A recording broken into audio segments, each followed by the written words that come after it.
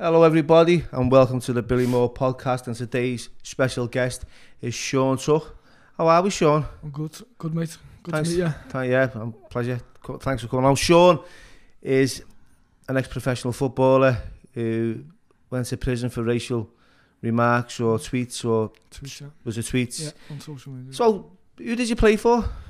Well, I was a professional footballer for Accrington Stanley when I was 18. Accrington Stanley, you were there, mate? Yeah, exactly. No, that's a standard joke. Something that we heard when we were kids about milk. Anyway, go ahead, yeah. Yeah, well, I signed a 1 year pro with them when I was 18. And like I say, I loved my time there. And from there, I think I took a year or two out of football to go partying and stuff with my mates, which is stupid. But I'd come to the end of my contract and I knew there was a couple of clubs who wanted to sign me, and John Coleman said I was eager to arrange something, and I just said it's okay, like obviously I wanted to spend time with my mates. Yeah. So growing up, what was that like for you? Well, for the lads who always wanted to be a footballer, it was obviously heartbreaking, but I've been through bigger things in life than that previous to that, and obviously in later life. Yeah, well, you ended up in prison, didn't you? So yeah. We'll talk about that a little bit further on. And, you know, the promising career in football. Mm-hmm. But what I want to know, what was it like growing up? What was the contributing factors that led you to feel so passionately the way you did regarding these tweets? So just so the audience gets to know who you are and what you're about, and, you know, you're from Norris Green. It's a place in Liverpool. Yeah. So tell us a little bit about what that was like growing up.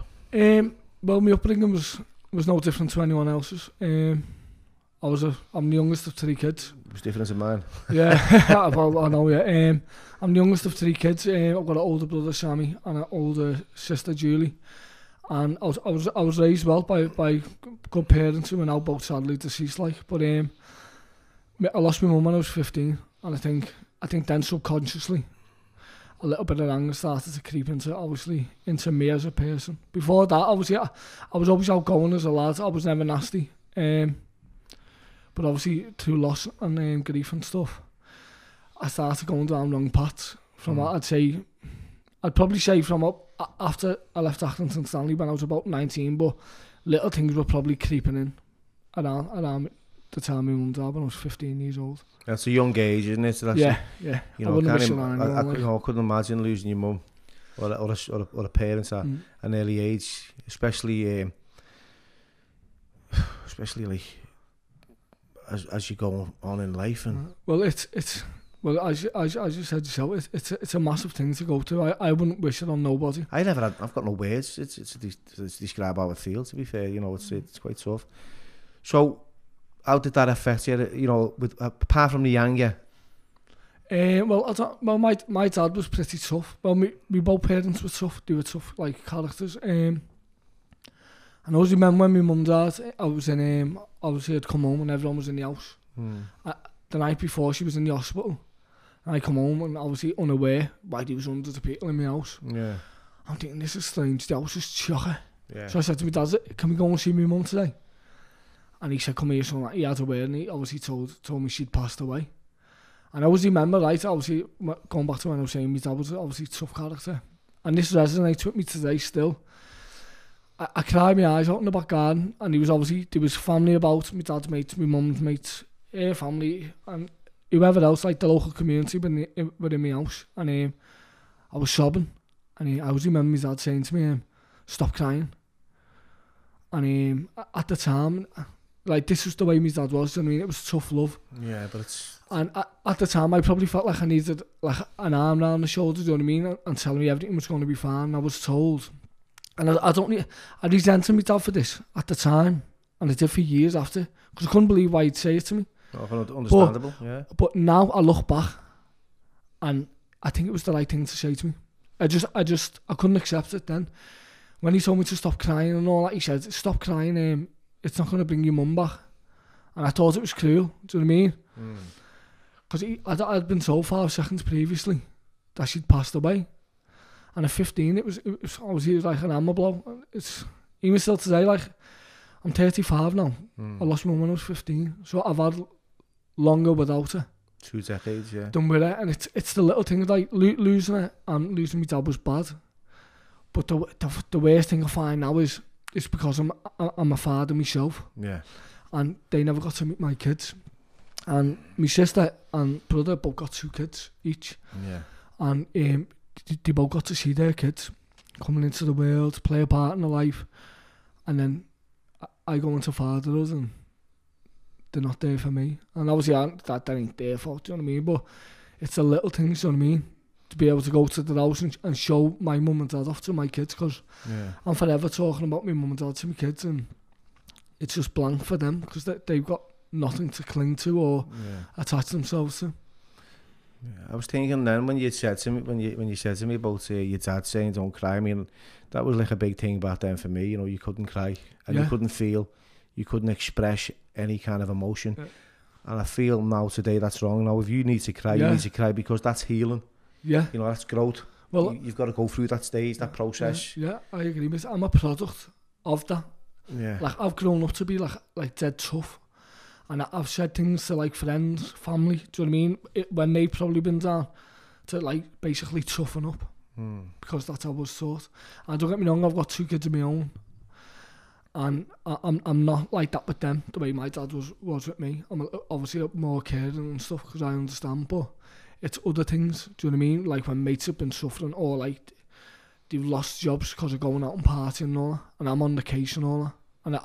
And I never look at like the mitigating circumstances of why they're doing these things and whatever else. I try and understand, but this is the way I've been raised. Like it's there's always some behaviour, there's always something that contributes to the way you behave or the outcomes that you bring about and the consequences that are there. There's always something that's in the back burner. You know, and obviously like losing your mum's quite traumatic. You know, that motivated you though to carry on and play football. Yeah. Because that's something like, you know, it was a dream of yours, wasn't it? You know, to be an international football player. Well, to play football, do you know what I mean? Obviously, I done that for personal reasons, but it was always to go home and to tell my mum. Like when I played for the Western kids team, that was like a local amateur side when I was from 12 to 16. Yeah. Every time I went home, like if we won a cup final and scored a hat-trick, I'd be straight in to tell my mum because I knew she'd be proud of me. Yeah. And the day I signed a professional contract, when I went home, she wasn't there for me to tell her. Yeah. And as you say, like these circumstances around behavioural patterns and whatever else, and I try not to make mistakes.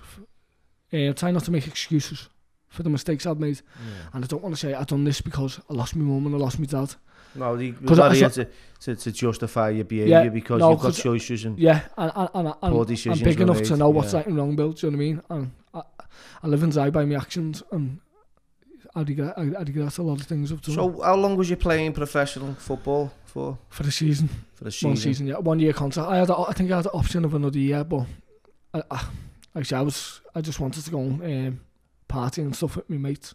When I travelled every day. I was in all the squads. I must have made, I'd say 5 or 6 appearances. I played in the FA Cup and stuff. And when I was going to London on a Friday, travelling down with the squad, we'd train at like Chelsea's training ground, West Ham, other grounds, and then we'd have pre-match meals. I was living the life, and I was thinking, this is everything I wanted to do. And then I'd wake up on a Saturday morning. I was room sharing with a fella called Mike Flynn, and he was a top pro, been around all the football league all his life, played at Wembley, many promotions, and he was I think he was about 38 and I was 18. Do you know what I mean? So he was like reading books and he ringing his wife and kids, and I would probably want him to run around the hotel to see if there's any women to try and get in the room. Do you know what I mean? But I think my mates were Saturday morning and like they'd be coming out to parties saying, I'll just wallop this woman or like this, that and the other. And I had to think, wow, it's mad, you know what I mean? But because I wasn't doing that. And then the second I knew I had the chance to do it, I took it, like, do you know what I mean? Yeah, well, you just didn't pursue it any further? No. Well, I probably took a year and a half, 2 years out. But not from not playing. Do you feel it was because the partying, you know, that you were involved with started to have an impact on your performance? I'd probably say yes.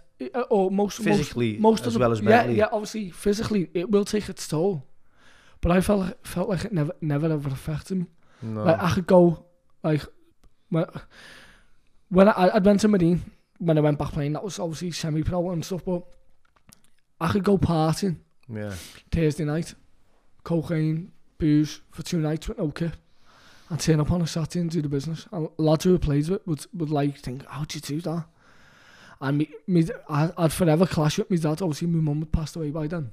I'd clash with my dad constantly, and he'd be saying, you know, why are you going out? Why are you doing this? Why? But I was one of them, I couldn't keep still. Yeah. Do you know what I mean? And don't get me wrong. Like a cat on a hot tin roof when you're young, aren't you? Yeah, so when I'd always train hard,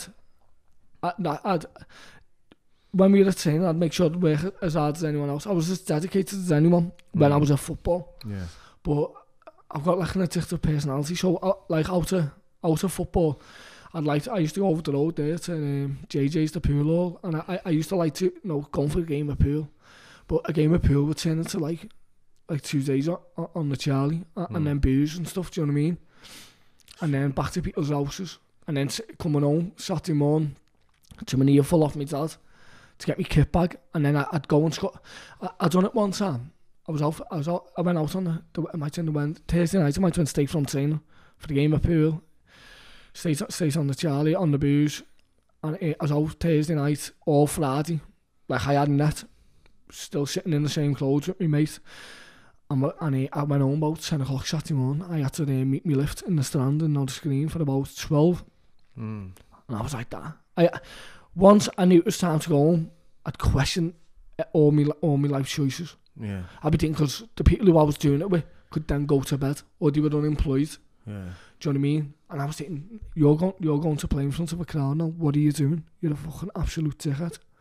And one time I'd done it, I think I scored a 13-minute hat-trick on the back of no sleep. And I fell out with my dad in the morning to the game, and I said, well, don't fucking bother coming to watch me. I'd murdered with him and all that. I got my kit bag fucked off. And then one of my mates seen me walking through the stands with a bottle of champagne under my hand, under my arm, and a match ball under the other, where it's called a hat-trick. And he just said to me, you're unreal. So the longer I got away with it, the more I've done it. Yeah. I thought I was untouchable. I thought, I don't need to go to sleep to perform. Do you know what I mean? It catches up, doesn't it? Oh yeah. Well, I'm 35 now. Yeah. I'm still playing. You're still playing now? Yeah. In my head, I think I'm 18 when I'm on the pitch. You will do. And the body's telling me, you're not 18 no more, Shaun. Do you know what I mean? Yeah. Do you know what I mean? The wear and tear on, obviously injuries and all that take its toll, but I never looked after myself when I was younger. And my dad always said to me, go to the gym. Yeah. And don't get me wrong, I used to go to a gym not far from here, the Muscle Lab, and I do HIIT sessions, and I loved it. Yeah. But back then, there was nothing like that. My dad wanted me to go to the gym, to run on a treadmill, to lift weights, and I always found that boring. I couldn't think, I'd much rather go to the pub, do you know what I mean? Yeah. And like I say, live and die by my choices, they were the wrong choices. And that's it, and you've made a few poor choices in your life by the sounds of things, and we spoke in length, and I said to you, I'll make a decision whether we get you on, and you might get a bit of backlash from the audience. You said, you're here not to justify your... Yeah. So tell me, right, because you're at the headlines, and you were big in the headlines for the racial remarks that you made on Twitter. Yeah. Tell us about that and what happened and why. What was behind it? It'd be hard to justify what was behind it. I was angry because of what had happened. Do you know what I mean? Tell us what happened. I think I'd come home. I was coming home from work. Obviously, I'd said something different in court. I said I was drinking all day. That was the time. Know what I mean? To try and justify my actions, which was sad, really. But I weren't prepared to stand behind that and say like I was sober and I meant everything I said. What age was you at this time? I'd say 26, 27. Was your dad still alive at the time? Yeah. No, he just died. He died a year before. You've lost your mother, you've lost your father. So the contributing factors was, if like say when I said about partying and stuff, my dad would be there to say, what are you fucking doing? Yeah. No one was there no more. Yeah. And like I say, I've got an older brother and sister, and obviously I let them down, I let the family down, I let obviously people around me down, but if they would get on my case, like my brother would be disappointed in me. He'd look at me sad and go like, what? And that killed me more than anything. But my sister was like a banshee. Yeah, you fucking cunt. And yeah. So I'd say, you fucking talking to, do you know what I mean? And I'd be arguing back with her, call her fucking all the slags and whatever, going, fuck off, you slag. And she'd be saying, you're a fucking twat. Because we're very similar, me and my sister. Yeah. Where my brother's, he's a bit more, what's the word I'm looking for? He's laid back more, he observes, you know what I mean? Yeah. He doesn't get involved, where me and my sister would like cause... Real thing before the... we cause murder in an empty house, me and her, like. I know, my sister's the same. Yeah, so what's been going on then? What happened? So I was coming home from work, and obviously the news had broken. It was all over, like the news and whatever else. And so I'm scrolling through my timeline on Facebook. What was all over the news? You need to tell us. Obviously a soldier had been axed to death in Woolwich. Lee Rigby. Yes, yeah. Lee Rigby, and obviously I wasn't aware at the time it was, but obviously we all knew who they were going to be, like the attackers of what it descent or whatever fate they followed. And as I found throughout the day, I was getting angrier and angrier, and I couldn't believe it. And I was writing things, saying, and there's certain things that I do stand behind, and I don't mean like the racist stuff and stuff, or storming mosques, and I don't stand behind that. I mean, what I do stand behind is like them type of people, not Muslims in general, because I know there's a lot of good Muslims, hard-working Muslims who are here to better their life, and like anyone who wants to do that, no, I welcome with open arms. But these people who are coming to the country to cause havoc on you, me, and everyone else they can, and it's only just happened recently as well. The women's hospital. We'll go back to that, but anyway, I was enraged, like, and I was writing things, and people were like half egging me on, and that's not an excuse either, do you know what I mean? But they're like, going this side, lad, do you know what I mean? What you saying there, I'm with you and all that, do you know what I mean? So I'm thinking, yeah, it's right and all that. And as I watch a few of your podcasts, and you always mention about ego. And I had people massaging mine, you know what I mean? I'd be going out to West Derby Village around the time it was happening, and I was all over the news. Do you feel like you were easily led? Yeah, but then I also think that's a weak excuse. Yeah. Do you know what I mean? Because I know right from wrong, Bill. Do you know what I mean? I was brought up good and proper. So I was continuing what I was doing, knowing it was wrong. But writing these tweets? Yeah, but not giving a fuck, because what would be consequences? I've lost my mum and dad, so if I was to go to jail, so be it. If I was to go out to a pub and it kick off, then so be it. So internally you felt enraged, and this was a justifiable reason for you to make these racial comments at the time. At the time, yeah. No, we spoke about this, and I said there'll be a few tough questions coming from me. That's fine, mate. You told me prior to coming on that was not you behind those. No. Well, obviously it was. I don't. Obviously, physically it was, but mentally, and in the state you was in, and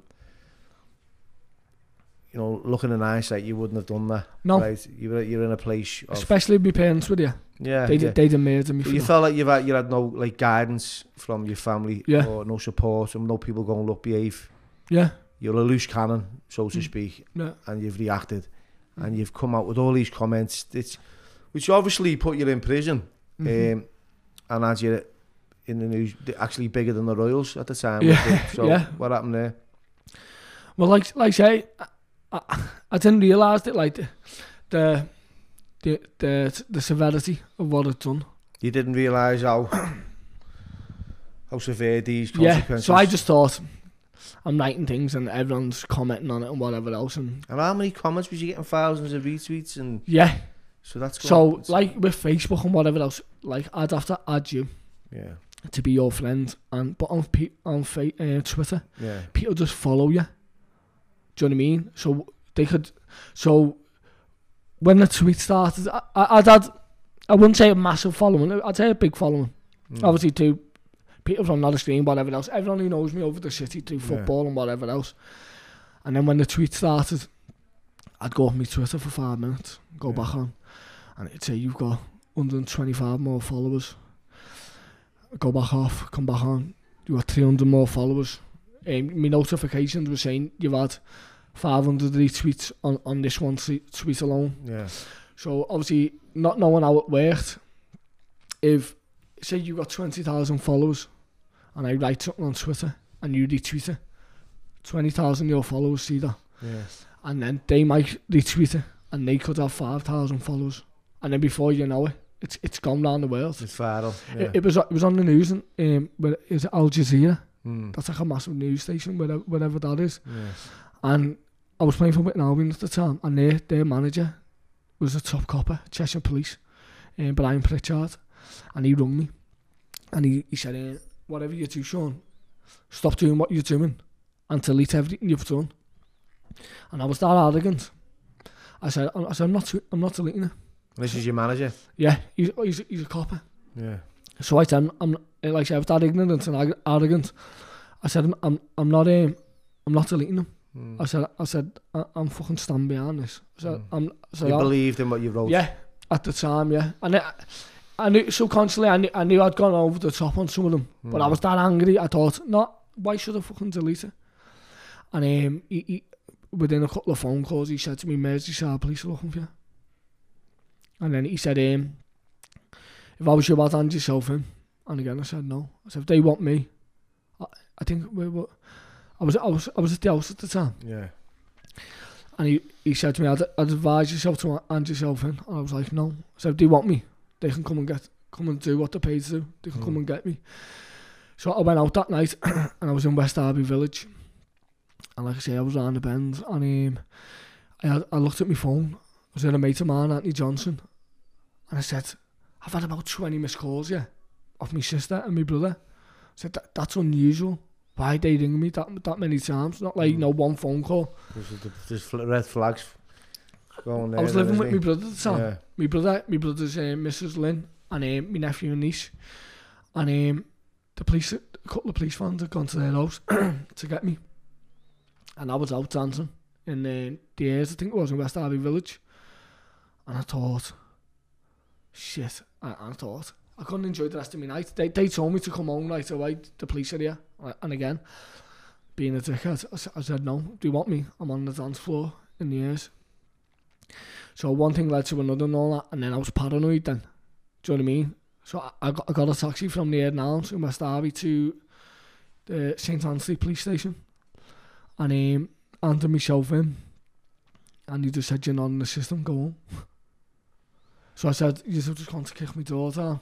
I said, obviously, you're looking at me. He said, well, just go home, you'll get a knock in the morning. Yeah. And then in the morning, I had fellas in suits at my door, like. CID? Yeah.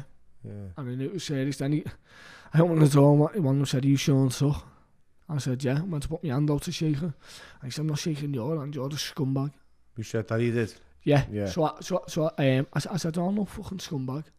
I said, the scumbags, the lads who were standing in shops 24 hours a day causing misery to our people walking past who were scared to go and get the local shop, do you know what I mean? And they're smoking weed and they're riding like motorbikes. And I said, I've worked all my life. Yeah. I said, I've had a couple of skirmishes. Like I was arrested for possession of cocaine. But I was never a scumbag. I worked all my life. Even when I come out of school and I was 16, my dad. So how did that make you feel when you've got a police officer standing at your door calling you a scumbag? I know you... Well, that made me worse. That made me angrier. Do you know what I mean? Because I was never a scumbag. Do you know what I mean? So I wouldn't accept that. I made a mistake, and that was the main thing was I made a mistake, and I was punished, and rightly so. So you felt like, you know, the anger was boiling up to a point where... Did you class it as freedom of speech? Yeah, at the time, yeah. Because I thought, well, I should be entitled to my views, but my views were extreme. Yeah. I think views like that, there's no place for them in society. And were these views documented in the papers, what you said, or on the news? It was all online, like on... Someone created a website and everything for me, and I had all my tweets on there, but I think people are just... I don't know if it was in like the papers. I think in the papers it said the footballer had called for mosques to be gassed and bombed out. So there was snippets of what I'd put. Yeah, so that's what you'd said. Yeah. That you'd said you felt that they should be gassed and bombed out. Yeah. That was down to all the angers. Yeah. That you were feeling. On one of my tweets, like, and I'll go ahead and say this, like, don't you? I said I was going to go ahead and cut Muslim kids up.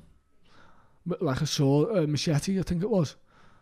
Now, I've got 2 kids of my own build, do you know what I mean? Yeah. I'd never lay a finger. I wouldn't lay a finger on anyone, an adult. There's had to be a reason for me to do that. Yeah. If someone like to a punch or something, I'll always defend myself. But I'd never like go out and start a fight. You can understand, can't you, Shaun, the feelings that the public are gonna. Oh yeah. Feel. Like even like you're saying it now, I'm like, wow, you know what I mean? It's powerful. Yeah, like, saying things about kids and wanting to cut them up, and you know, you couldn't even imagine what headspace you're in to be writing that stuff down, and putting it out there for I felt for an audience. Yeah, I felt the worse I went, the better they become. If you know, and I don't mean the better in a good way. I meant like, you know, like in a bit of bravado way, in an ego way. People would look at me as like I'm more of a nastier person, which is sort of bollocks, really. Do you know what I mean? Because I'm not them person. Would you class yourself as like a patriot, a British patriot, or do you feel like you can't celebrate your own flag without being judged? Or well, put it this way, I love this country. I don't like the royal family. Do you know what I mean? I'm not. They're not the most popular. I'm not one of them who like who loves the Queen or not like that. I don't like none of that. But I'm proud of who I am and where I'm from, and of our heritage and stuff.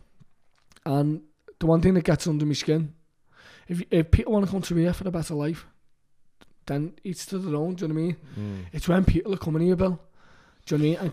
And kids are dying in concerts and stuff. I understand, well, it's fucking not on. It's not on when you've got extremists turning up with bombs strapped to themselves, blowing up families and kids, and terrorising communities and having people living in fear. That is fucking bang on, right? I get it, and I get the outrage, and it's going to be quite ambivalent with people, hot and cold, how they feel towards that. Now, I've never been against any kind of like say racism. We'll just broaden the horizons.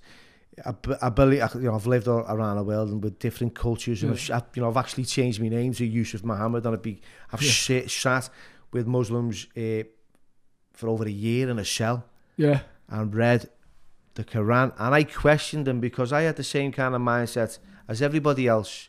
Backpacks, people getting blown up, they're not to be trusted. And I sat with these Muslims who I shared a cell with and asked questions. And I said, well, what's this all about? And why did you do this? And they were looking at me like I was, like, they were baffled, and they said, look, we, as Islam, it's a faith, it's peace, it means peace. It's not, you've got extremists in every walk of life. Yeah. You know, we have, in you know, whether with Catholics, you know, religion is a war on its own. Yeah. And it's fucking really, it's really, but I felt these were like the most beautiful people you could ever be with and around. So but prior to that, my judgments and my opinions were like, of what I'd read in the papers or what I'd heard from other people. I had to physically sit down and speak to them. And you told me something on the phone, which was quite warm and moving, about your doctor. Yeah, well, when I played for Witton Albion, the club doctor, he sadly passed away now. His name was Vijay Antwal, and he was a Muslim. And when I got, like, obviously when I'd done what I'd done, arrested, jailed and whatever else, in jail, he was on my mind. I was thinking, because well, obviously he's passed away now, but he was one of the nicest men you could meet. And he was nothing but nice to me, and I thought, how am I going to face him now? How am I even going to look him in the eye after what I've done? And when I went back to the club, I was paranoid. I was panicking over everything. And I off my own back, I said to the manager, because we had about 3 or 4 black players too in the squad, and it was nothing to do with anything about black people. My problem was with like Muslims and Muslim extremists at the time. But I said to the manager, could you round everyone up and get them round the table like this? And he was like, what for? I said, like, I want to say sorry to them personally. And I want to be, like, you know, genuine. And he said, "Are you sure about this?" He said, "No, because you're under no pressure to do this. You know, if you want to do this off your own back, and some mightn't accept your apology." I said, "Well, I'm willing to ride it out, like, and see where it goes. If people don't accept my apology, that's fine. Because I've tried to apologise since I come out of jail, and obviously some people will never have it. Some people will." Did you have a tough time when you went away? No. No. And I don't want that to come across like, no, I was a big man. Do you know what I mean? I know you spent time in jail. No, what I'm and saying, I know you could back it up, like. How did you feel, like, being portrayed in the public eye as a racist? That's on me head, because I've got family who are black. Yeah. Yeah, I've got family with different colour skin to me. You're portrayed in the paper as a racist, yeah. Right? You're going to a prison and you're going to face people from different races. Well, what was going through your mind at the time? I wouldn't say I was scared, I was concerned. I've never been to jail before. I've been to visit family in jail, and the ride from the court in the sweatbox to Walton, I just found funny. In 2013? Yeah, I was just laughing, thinking, I can't, not laughing in like an arrogant way, more in disbelief that I'd found myself in this situation. I thought, you're actually going to jail now, Shaun.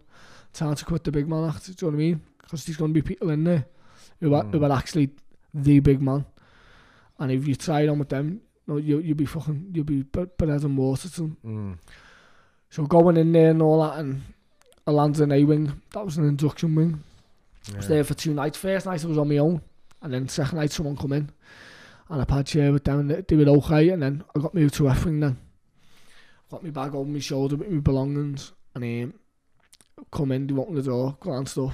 The first person I seen was Stephen French, the devil. Frenchy. And I thought, here we go. And was he at your door? No. He was, I think he was on the 5s. I got put on the 3s, and I thought to myself, because obviously, I know a lot of people say a lot of things about him, but when you first lay eyes on him, mate, he looks a menacing man. A bit like yourself, but he was about 6'5", and I thought, what am I actually going to say if he knows why I'm in here? Am I going to fucking cars here, or am I going to just fucking front it and say this is why I'm here? And if he gives me a smack, then so be it. But I actually to get to speak to him as well once. We were doing like education in there, so obviously people were obviously doing longer sentence. We're working in the canteen and whatever else. I got asked if I wanted to do English and maths, and I thought I'll do it to pass the time. Like, so, he was in the next classroom to me, and I come out for the burst, and he's come out. And I thought, oh no, and he said, "How are we, lad?" I said, "I'm sound, mate. How are you?" And he's like, "Oh," he said, and he glanced into our class. We had a teacher called Patience, and she was half decent, like, do you know what I mean? All the lads were hitting on her. So he was saying, "Oh, fucking hell, she's alright, isn't she?" and all that. I said, "Not half." I said, "All the lads are beasting off her in there," like, and that was the only conversation I had with him. But going in there was a bit of an eye opener, and but because of past experiences, like lowering my mum down in the coffin when I was 15, seeing my dad take his last breath, I felt like I was ready for everything that life. There's nothing that can bring me to my knees anymore. Your mum, what age was she when she passed away? 49. She was only young, yeah. 49. And your dad? I think my dad might have been 50, 55 or something, 56 or something like that. You've lost them both at an early age, haven't you? Now you find yourself incarcerated in HMP Walton. Yeah. Which is a shithole. Yeah. Right. And I wouldn't suggest going to jail to anyone, because, no matter what, it's not a good place to be in. No. And you're coming across different characters in there. Yeah. And you're reflecting over. Now, this is something that is important, because I think if you go to jail and you're willing to change, you'll sit there in your shell, because there's no one in there with you but you. Yeah. Right? And you'll reflect on your behaviour, and you'll ask yourself a few tough questions about whether you want to change. Yeah. Now, for me, I was really young when I went away, and I didn't even think about questions, didn't even think about consequences. But the older I got, and like you said, the older I got and the more mature I became, I started to really think about my future and what what I was going to provide my community, or how beneficial I could be, instead of being a drain on society. Yeah. And a degradation, you know, yeah. And people like, just because my mum, I'm not Mother Teresa. My mum lived in shame and embarrassments, and there was a lot of doors closed on me. But I reflected when I was away, and I thought about what I did, you know, on a few occasions, and I was willing to change. So, did you ever sit in your cell and go, do you know what? Why did I say that about these kids? Why did I say about this, about these mosques? And make it personal to a minority. Yeah, I still say it to myself today. Yeah. 8 years later, I'm still searching like for forgiveness from people. Do you know what I mean? It's like when I'd sign for footy, managers would ring me and say, like, we definitely want to get you in, or we give you X amount of money. And then he'd come back to me and say, like, we can't do it, the chairman won't allow it because of the trouble it might bring and the backlash. So you ruins your career, or any chance of a career? Yeah, as good as to progress to like a next level. Yeah. The Premiership stuff. Yeah, well, obviously all the Football League and that. But just before I went to jail, I almost ended up back in the Football League, Accrington League 2. I just scored 33 league goals for Scam. Got voted best player in the whole league by all the other managers. And they come in for me. And I'd have been a professional again. And the deal didn't happen because I think Scam wanted £10,000 up front and Accrington couldn't pay it. So, and the worst thing about us, I was trying not to go dragging on too long, my dad had died and I continued playing for Scam. They told me you need to take time off, grieve, be with your family. And I said no. I said taking time off doesn't bring my dad back, and that goes back to when my mum died, when he told me stop crying. Yeah. And I felt like if I'd have took time off, my dad, no, obviously he's died, he'd have been looking down on me, calling me all the quilts under the sun. So you don't feel like I was weak. Yeah, like so. Why aren't you on to footy? And this is something that needs to be addressed, because you're not weak, right? If you to feel vulnerable and feel grief, and process that. Yeah. It's a part of life. It's a part of life's cycle. You know, it's. I've lost my dad and I've grieved. It's been painful.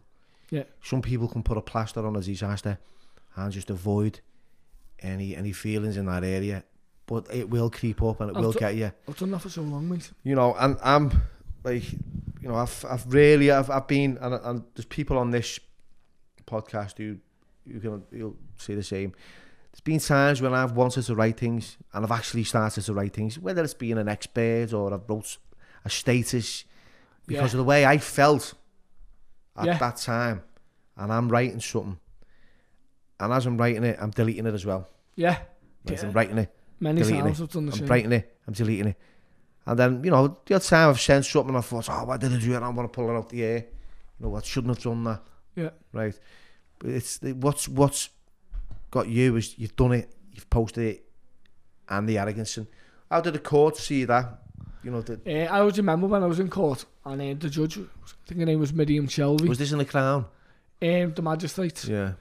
And what was your charges? Menacing messages, threats to kill, endanger life. There's a few others. There's a few others that did that and all. And every time I spoke in court, this judge just rolled her eyes at me, and it got right under my skin, like a bit of a snooty twat. Yeah. But I was there for a reason, you know what I mean? I didn't expect her to look at me with any sort of respect. I think that was like I was a genuine nice person, because she just met me and only heard things about me. But it was an horrible time, mate. And like I say, when I was saying, when it is nearly time for Accrington again, the deal fell through because Skem wouldn't allow me to go. And when they told me to take time out from football, I continued to play because I felt getting them in the playoffs was more important than grieving. My dad went into hospital on the Thursday and we were told as a family he'll be dead by Monday. I played on the Saturday, scored in a 1-1 draw. He died on the Monday. I played on the Tuesday, scored at hat-trick in a 4-1 win. And lads were I could tell lads were looking at me football. I couldn't believe that I was there. But this was the character I'd created through my dad. Do you know what I mean? Like if I'd sat in the house, the voices would have been running through my head when he told me to stop crying, your mum won't be coming back, no matter how much you cry. I'd have had the voice in my head off my dad saying, why haven't you gone to footy? I'm not coming back. Do you know what I mean? That's fucking weak. You should have been there for your teammates. You've let your team down. So I bottled everything up and went to footy, and then at the end of the season, when it was my chance to go back as a professional footballer in the Football League this time, Skem shut the door on my face. Did he? Yeah. Do you believe you were conditioned to and brought up in an environment which was like racist? Because we do hear it in our areas, like growing up for myself as well, you know. I've heard things as a kid. I lived in a white area. Yeah. Then we moved to the South End, and I found it quite difficult because I felt like a minority. Yeah. Now I understand why I felt that way, because I know what it's like to be on the receiving end. Yeah. So did you ever, like, was you in earshot of all this in the house? I've heard things when I was a kid, yeah. So when you're a kid, you're growing up, so all this is playing a role in your life. And again, this is not an excuse, because I knew right from wrong. But as they say, when you're born, you know nothing. Yeah. Everything's taught. So I'd heard things when I was a kid. And things were different back then, do you know what I mean? It wasn't seen as big racism, do you know what I mean? Like, obviously I was born in 86. Yeah. But obviously stories you hear from like the 70s, like early 70s, or 60s, early 70s, 80s. Like a lot of working class white parents would say things that were racist. Oh yeah, that's definitely, yeah. Do you know what I mean? Like you're black this, you're black that. Yeah. And I remember hearing stuff when I was a kid. I grew up with a lot of racist comedians on the TV, yeah. And I've seen, like, say you say Chubby Brown and all that. He was a racist comedian, and I loved him when he was young, because I never took anything. I thought he was funny. Personal, yeah. Do you know what I mean? Like, I didn't, yeah. People get offended now easily. So, like, if someone says something, like, someone will pipe up and say, you know, that's wrong, that, but, oh, don't get me wrong, racism, full stop, is wrong. No, but I agree, racism should be... But things can be said in jest, do you know what I mean? Yeah. Like, casual racism. Like, if I was black and someone made it like a quip of something like that, knowing the way I am, it wouldn't offend me. Nothing ever offends me. Unless it was about my mum and dad. Or my kids. You can say whatever you want about me. Now, when I've been in football, I've been called, you smackhead, you scouse cunt, you're house robbing this. I've never robbed a house in my life, do you know what I mean? Because it's stereotypical of being a scouser, innit? So when I was playing against teams in Manchester, I got the height of abuse, and I loved it. I thrived on it, and I always thought that made me go up a gear. Do you know what I mean? When I was on the pitch, I think, like, I'll fucking show you. And I've been racially abused too, on a football pitch by a black lad I played against, and I just laughed. I think he called me a white cunt or something like that, horrible white cunt. I said that's fine. I said, I'm white and I'm a cunt. I'm proud of who I am. But if you put the shoe on the other foot, and I just said it back to him, to be an old totally different thing. Do you know what I mean? Yeah. Where you're free to say whatever you want to me. The only time I've ever reacted is when I was up with Albion, come out of jail, and they'd warn me, no more trouble, and I promised them and give them my word I'd never get in trouble again. No social media, no nothing. And someone sent my brother a tweet. It was an FC United fan of 2 coffins, and tweeted it to my brother saying, ask your Shaun, I was mum and dad's. And my brother sent me, and I'd promised with Albion I was never going to get in trouble again. I was straight on Twitter. I got his Twitter handle, found out who he was, and I fired into him. I said... So he hooked you? He threw you, yeah. And you threw all that energy back? Yeah. So... I look back now, right, Bill? Yeah. I wish I could have just laughed at that. Yeah. But that was too personal for me. That crossed the line. Like, I crossed the line. Listen. Saying about Muslim kids and this, that and the other. That crossed the line for me. Yeah. Where, as you say, message me or my family, call me a cunt, that's fine. So I messaged him saying, but you did yourself. You've crossed that line as well, haven't you? Yeah, oh yeah. You've crossed that line, which is like, it's all about making amends now, right? Yeah. So what, going forward, have you been doing to make amends for your actions back then? Well, I'd done all the courses that you had to do, promoting human dignity, diversity courses. Yeah, which is good, yeah. I've coached black kids took sessions with black kids, and I felt like not that was forced upon me, because I'd coached black kids anyway, but I always felt like that was oh look at me, do you know what I mean? I'm not racist. Look, I'm coaching black kids. I mean, but because I know that's a get out clause. I've got black mates. Yeah. When people say, "Well, you've got a black friend." Yeah. You know, it doesn't matter whether you've got a black friend. I felt friend. uneasy doing that. Yeah. Because I'm involved with a kids' football team. Well, I was recently. Yeah. With my mate Peter McKnight. So I love coaching kids, because I was once their age, and I looked up to coaches, and I hung on every word they said. So when I was coaching the black kids, I just felt I felt uneasy. Do you know what I mean? I just felt like I didn't deserve to be around them. Do you know what I mean? I felt like if they really knew who I was, they wouldn't have liked me as a person. So I was never comfortable with myself. So that affects you, your self-esteem and your confidence in delivering coaching sessions. I was looking at them, and they were just innocent kids. Yeah. And I was thinking, and I've said things, you know what I mean, which would, like basically insult them. Did you regret what you shared? Everything. Yeah. Everything. Yeah. And you feel it's important for you to share with people out there that, no matter how you feel, regardless of what's going on, right? It's not about an individual, and then it is an individual, but it's not. It's not to broaden it and blame everybody else, because basically that's what happens, isn't it? It's like you said before, Scousers are stereotyped. Yeah. They are, and they have been, and it's been well documented. Scouse, everyone's the same. Yeah. Muslim, everyone's the same. Yeah. But they're not. Yeah, they're not. They're not. No. They're totally not. Some lovely people out there. I've played with a couple of Muslim footballers. Especially, it's. I think what we need to do go forward, right? It's about teaching our kids. Yeah. The diversity. Yeah, well, like I say, as you know, I've got 2 kids of my own now, and obviously all my past mistakes, I didn't consider at the time, which you wouldn't anyway. If you didn't never had kids at the time, did you? So I one thing, but what will this hold in 20 years? When I've got kids, that's the last thing on my mind. But now I've got kids and all that, and I'd hate my past to scupper their future. Whether it be signing for the football team, when they say, oh, was your dad Shaun Tuck? And you say, yeah, that's my dad. And they say, well, look, we couldn't have you here because of your dad's views. They're not my views. I said them at the time, but if this was to obviously derail my kids' future and stuff, and the path they're going to take, I'd never forgive myself for that. And as I said, I've been searching for forgiveness since I've done it. And some people have, some people will never forgive me. That's fine. And I have to carry that with me. I created the narrative. I put myself out there. Look, I believe we all change, mate, and I believe we all deserve a chance. Yeah, we do.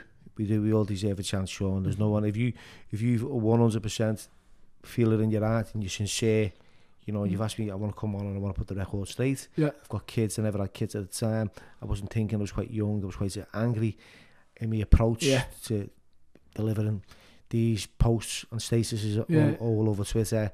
I've said things that I didn't mean, and in hindsight, it's wrecked my life. Yeah, it has, yeah. It's wrecked my life. And this is the story you were telling me, and I thought, you know what, okay, let's get you on and let you. So I'm asking you these questions, I don't see anyone different from the next person. Yeah. It is exactly how it is. I've been around different cultures and I've experienced a lot of different people, so it doesn't.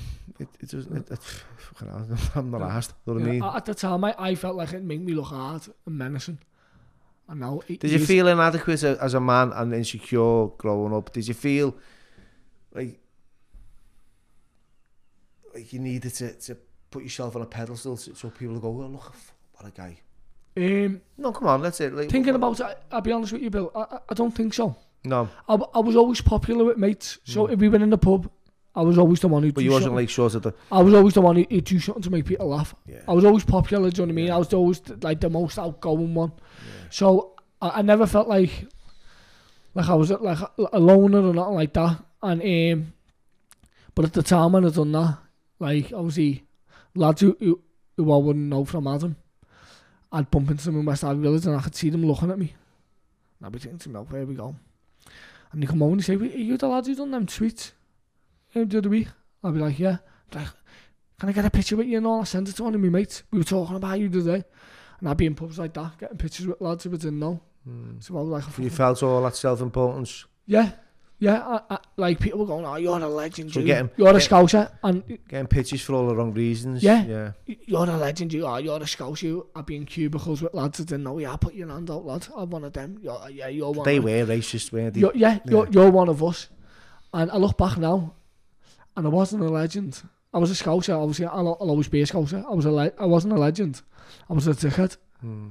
I was a proper dickhead. That's good, you know, and it's good that you can admit it. Yeah, no. You know, I like your honesty and the fact that I've had more problems than one, mate. Not just obviously what I've been in the paper for. I've had gambling problems, problems with drugs. Like, when I say problems with drugs, I was never ever bad, but once I started, I didn't know when to stop. And I never wanted to go home. I just wanted to keep enjoying myself. And I've always binge, would you be a binge user? Yeah, so I'd always come clean. I was never in denial. I'd never say, I'm fucking not, yeah. I'm not. But my dad was a gambler. So as you said, like, when you say, did you hear things as a kid, like racist remarks and whatever, I watched him gamble all his life. I watched him lose all his money. And then here I was in Bucharest with my wages, going from 400 quid. It's like you say, we become 200 quid. We become what we're conditioned to see. Yeah, to 100 quid, to nothing, to having to borrow money, to pay like rent and whatever else. And I was out of control, mate. Me irrational thinking was just like, I used to think the world was going to end today. Yeah. And that's how I'd live. I'd never like leave money in the bank thing. Well, what happens if something happens tomorrow and you need money? Fuck it. I'll get money off someone, do you know what I mean? Live in the now and for the moment. It's sad, like, do you know what I mean? And not thinking of the future at all. No, and that goes back and I say, I'll never make excuses, mate. I fucked up, and I'm ashamed the things I've wrote, and I can't take them back because they're out there. If anyone ever wants to Google my name, they'll find the negative stuff on me. I hope today's chat puts me in a different light. Obviously, people who know me wouldn't contest this because they know me. Yeah. So I'd need no justification to them of who I am. Well, you're not on it yet. But to a wider audience, yeah. I'd like people to think positively and, like, say, plans for the future. I want to, like, I've always wanted to run a marathon. And, like, say, I put a bit of weight on at the minute, but this is all in like to raise money for kids who've got nothing, whether it's kids in third world countries, kids from this city at Christmas, because when I come down of a morning, my kids have got everything, and the amount we spend is ridiculous. And on Christmas morning, I have to brave a smile, and my missus inside him, I'm hurting, and I come clean to my missus last Christmas. I said, I just feel unhappy. And she's like, what's up? I said, because my kids have got everything. I said, no, the kids haven't. And that doesn't sit well with me. I felt dead low and all that. Me and my missus spent grand on the kids. And these kids out there who would get probably one toy for £10 and they're over the moon. And I want everyone to feel like we're on the same page. And every kid feels loved. And if I can, I'll throw myself out of a plane with a parachute. I know a couple of people would want me to do that without a parachute, but I'll throw myself out of a plane to raise money. I'll do anything. I'll climb mountains, anything, because I want to feel like I'm doing something positive in my life. Do you know what I mean? Yeah. And even though I'm not in trouble no more, and I like to think I'm a good dad to my kids, I want to help other people too. Yeah. So you want to make a difference. Yeah. You know, you've made a few mistakes, which is okay. So you've admitted that. Well, I mean, when I say it's okay, it's not okay. Yeah, obviously, no, it'll never be okay as well. It'll never be okay. I mean, it's okay to not be okay. Yeah, if you know what I mean, around it. Mm-hmm. Well, like I say, it's, as you said, it'll never be okay. Well, in my eyes, it never will. If everyone would forgive me, I'll still never forgive myself, because these times I sit in the house now and I'm having my tea and I tell my mind without actually me saying it, I'll be thinking of things I've done. So you're living with guilt? And I'm sinking into the couch. I'm thinking, did I write that? Yeah. Did I put that? So, like, obviously, when it, obviously the girl I'm with now, Donna, I'm engaged to her. It's like when you're moving on and you like you go to meet her family, I'm walking into the house and all that thinking, are these going to accept me? Are they going to bring me past up? So you've got that constant feeling of being judged. Yeah, I go into work with these black people about. It's like I say, obviously I've got a problem with them, but it's on my mind. Do you know what I mean? If they're going to sit next to me and go, "How are you, mate? What's your name?" And I go, "Shaun," and they come back, or they don't sit next to me next time in the canteen. So you start feeling a little bit like something's being shared, and they've got on to who I am. Someone said to them, that's that lad. Does that make you feel a little bit isolated? Yeah. Or separate from everyone else? Yeah. I panic terribly over it, do you know what I mean? I go out with my kids into town. They love public transport, so we go on bus rides, train rides. And if we're on the train, and these people are obviously different colour skin to me, it's on me mind. So like, I'd look at you now, and then look away, and then look at you again. If we weren't doing this. Yeah. You think, how come you looked at me like that? That's what I'm like. So I'm thinking, and obviously... So you're doing their thinking? Yeah. For them? Yeah. So they probably just looked at me. Yeah. Don't have a clue who I am. And what's happened is because you've had this history of racism in your life that's being portrayed in the paper, and it's being brief, but it's being like it's wreaked havoc up on your life. Yeah. You've regretted it and you've moved forward. You're constantly living in that guilt. Yeah. You know, so it doesn't sound to me like you're enjoying your life until you've shifted this. It seems like you need to get something. Yeah. I feel like a therapy session. Start crying, like, giving each other. But it feels like you need to. Something needs to shift here because you can't keep beating yourself up for the rest of your life, can you? I know, because you're not going to be a good father to your children. No, if you're constantly having this on your mind. But I'm like that as a person, Bill. No one can beat me up more than I do myself. Well, you've nailed yourself to the cross. I don't know how many times in this podcast, lad, and I think we need the bomby bud, so get off the cross. But I like I'll sit there times and all that, and I put words into my own head, and I'll strip myself of all decency that I feel like I've got, and make myself feel worthless at times because of things I've done. I look at my kids when I do good for them, and they're saying, "Daddy, like I love you, Daddy, and all that. You're my best friend." I sit there and think, if only they knew what I'd done, which then makes me feel bad again. Do you know, my little lad Tyler, he'll say to me in the house, "Daddy, you be good or you will go to jail," because he knows if you go to jail, you've been naughty, and I've been to jail obviously, and he doesn't know that. Neither does my other son Georgie, and that's the next thing. Well, I hope they never find out. If they do, I'd like to have the conversation when they're 18.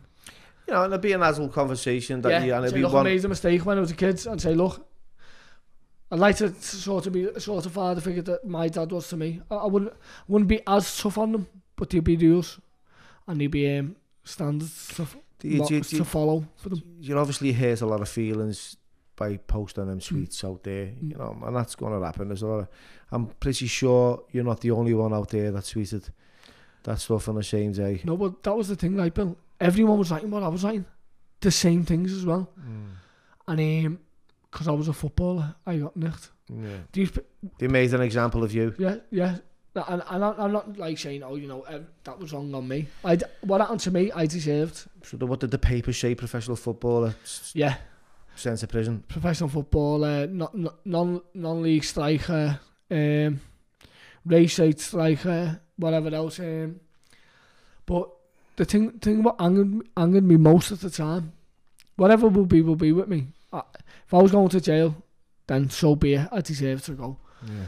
But there was Muslims at the time. They were writing like kill more Englishmen, similar to what I was writing, but the opposite. And their cases got to out of court, and I went to jail. And I'm not justifying why I went to jail. I deserved to go, but I wasn't the only one. But I was the only one who went. And I just think with the justice system and all that, obviously to keep the peace and stuff, I think that's why other people got away with it. Because to pour cold water on any possible tension rising from different faiths and communities. Well, we have been having we've seen a lot of immigration over the years, especially recently, due to a lot of refugees travelling in from Afghanistan. Yeah. But this bombing recently was the guy from Syria, and I think so, yeah. But I look at that, what happened the other day, right? And it goes back to the government, right, Bill? And I mean, look, I'm not Brad Pitt or Peter Andre, but look at the kipper, Boris Johnson. It wouldn't surprise me if his bear ties his shoelaces for him. Do you know what I mean? He looks like he's brushed his head with a wham bar. He's a Tory, so he's not popular with the Scousers anyway, is he? We don't like Tories from the city, but you look at the kipper, he looks like a tramp. Doesn't he? He looks like he's just sold out of a 3-day coke bender. I've come out of parties looking like that with my hair everywhere, with tie-ons on, and he's running the country. I mean, it wouldn't surprise me at Christmas if he got crayons and a colouring book as one of his presents, and he's making the decisions in this country. And then you got, I mean, I'm going to go a little bit off subject here. That Matt Hancock, he's telling us during lockdown, you can't go and see your mum. You can't go to different households.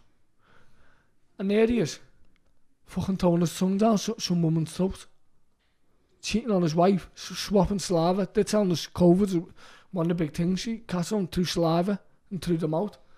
And he's playing tongue tennis with some fucking sort. And we're being told, and going back to what I was saying about like Boris Johnson, the government, immigration, it feels like we're just getting the fucking piss taken out of us. Do you know what I mean? In our own country. Now, me and you went to Afghanistan or whatever else. I'd like to think that me and you'd be last on the list of priorities of what we want or what we need for our families. And now they're coming over here, and if you want to come for a better life, great, you're welcome. But when you're coming over here to cause like destruction and ruin our way of life and turn your nose up at everything we do and get offended, I just think that's wrong. Do you know what I mean? Like they're saying, like when football turns on, you can't put your flags up in case it offends. I mean, what the fuck's going on? What, the British flag, the Union Jack? Well, or England flags. It offends others. But this is our country. If it offends you, I totally agree that the fact that this is our country, right? Yeah. And we should be able to celebrate our flag. Yeah. Simple as. Right. Because that's how it is. It's the UK. Yeah. I believe that totally. I disagree with the fact that we are offending other people. Because you go to Brazil, go to Thailand, there's flags up and down the motorways. It's because they're happy to celebrate their country. Yeah, I think we're a bit of a I don't know what it is with the UK at the moment. It's all over the place. Yeah. I get what you're saying in that respect. But when you go to other countries, you have to respect their way of life, don't you? Yeah. And their beliefs. But it just feels like that's a one-way street. It's never honoured here. Do you know what I mean? Now. And what do you think the answer is? What do you think the solution is to this problem? Well then, I don't know. It's definitely not. I know Boris Johnson definitely not sweets, is it? No, I know. Yeah, whatever you say, don't say anything about Moscow bombing and gassing them out, because that ain't the definitely not the answer, is it? No, it's not. So I don't know. You don't know who's who. Some people are getting deported and coming back under different identities. So I don't know. I know Boris Johnson doesn't know. Yeah. He doesn't know his arse from his elbow, but something needs to be done. Yeah. Because people are dying. I mean, luckily enough, that cab driver survived the other day. But there could have been babies who were seconds, minutes, hours, days old. Could have been. That could have been total devastation. Yeah. With David Perry. And it still doesn't take anything away from what it was. It's still devastation. I mean, a man's life's ruined forever. Luckily enough, he survived. But it could have been a million times worse, mate. And I mean, I don't get me wrong. I know I wrote tweets and all that. I never carried nothing out. These people are carrying it out. This was a women's hospital where these women lying there, like, who've just gone through the mill to bring another life into the world, and they're under threat. Yeah, when they should be able to sit down, relax, and enjoy what should be the happiest time of their life. Someone's turning up in a taxi with a bomb strapped to them. And I can't work out why they do this. I know they're all radicalised and all that. And one of the things behind it, they say... the jihad's extremists. But one of the things I've been told that they're told if they do it, is there 72 virgins waiting for them on the other side. Have you ever been with a virgin? Fucking hell. I mean, if someone offered me that, now, if they said 72 fucking women in the 50s, with a bit of experience, no, I'd be willing to do something, but not strap a bomb to my chest, but I'd be willing to do something to go and meet 72 MILFs. Do you know what I mean? And get my ends away. But I just don't see the thing in my hand. How thick can you be? If I said to you now that, you'd say, fuck off. As if, do you know what I mean? I'm going to like do this, blow this building up, and then that's what me understand. Because if it was that good of an offer, whoever's telling you, why aren't they doing it? And I just don't know how they can be duped into doing that. It's evil and it's cowardice, like, do you know what I mean? You got the one that happened in Manchester. These are girls. I've been to concerts. You will yourself. Like, my heroes are Oasis. Now, when you're coming out of a gig, it's euphoric. Do you know what I mean? It feels like you've been in the moment. Songs that you've heard from your childhood have made your eyes fill up. The whole thing of it. And these kids will have seen. I can't remember who the concert was. I know it was Ariana Grande, whatever the name is. These girls were ranging from 8 to 16. I know what I mean. They look up to her like some sort of hero, like I do Oasis and whatever that. And then the families preparing funerals. It is disgusting. It's wrong, mate. It's outrageous. It's wrong.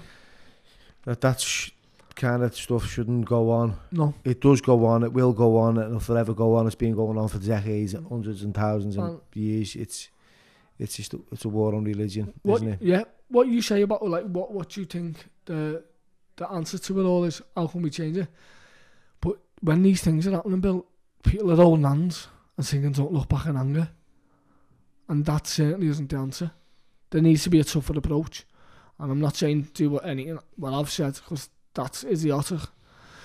But the people above us, the government, there needs to be zero tolerance. So you're just feeling strongly and passionate about what's going on in the world you're living, and the kids that you've got are going to having to live in that world, and the fear that.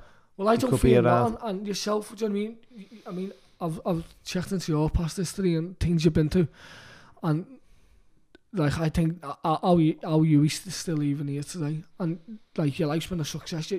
You've been like a stuntman for Sylvester Stallone, red carpets and all that, and you're just an everyday lad, and you probably lived a team, but you've gone through some bad things in life, and I've been through like my own things, and I never ever feared anything. But my kid, I'm petrified, and my kids. I'm quite open-minded. Growing up in this world. The older I've got and the more mature I've become, I'm quite open-minded.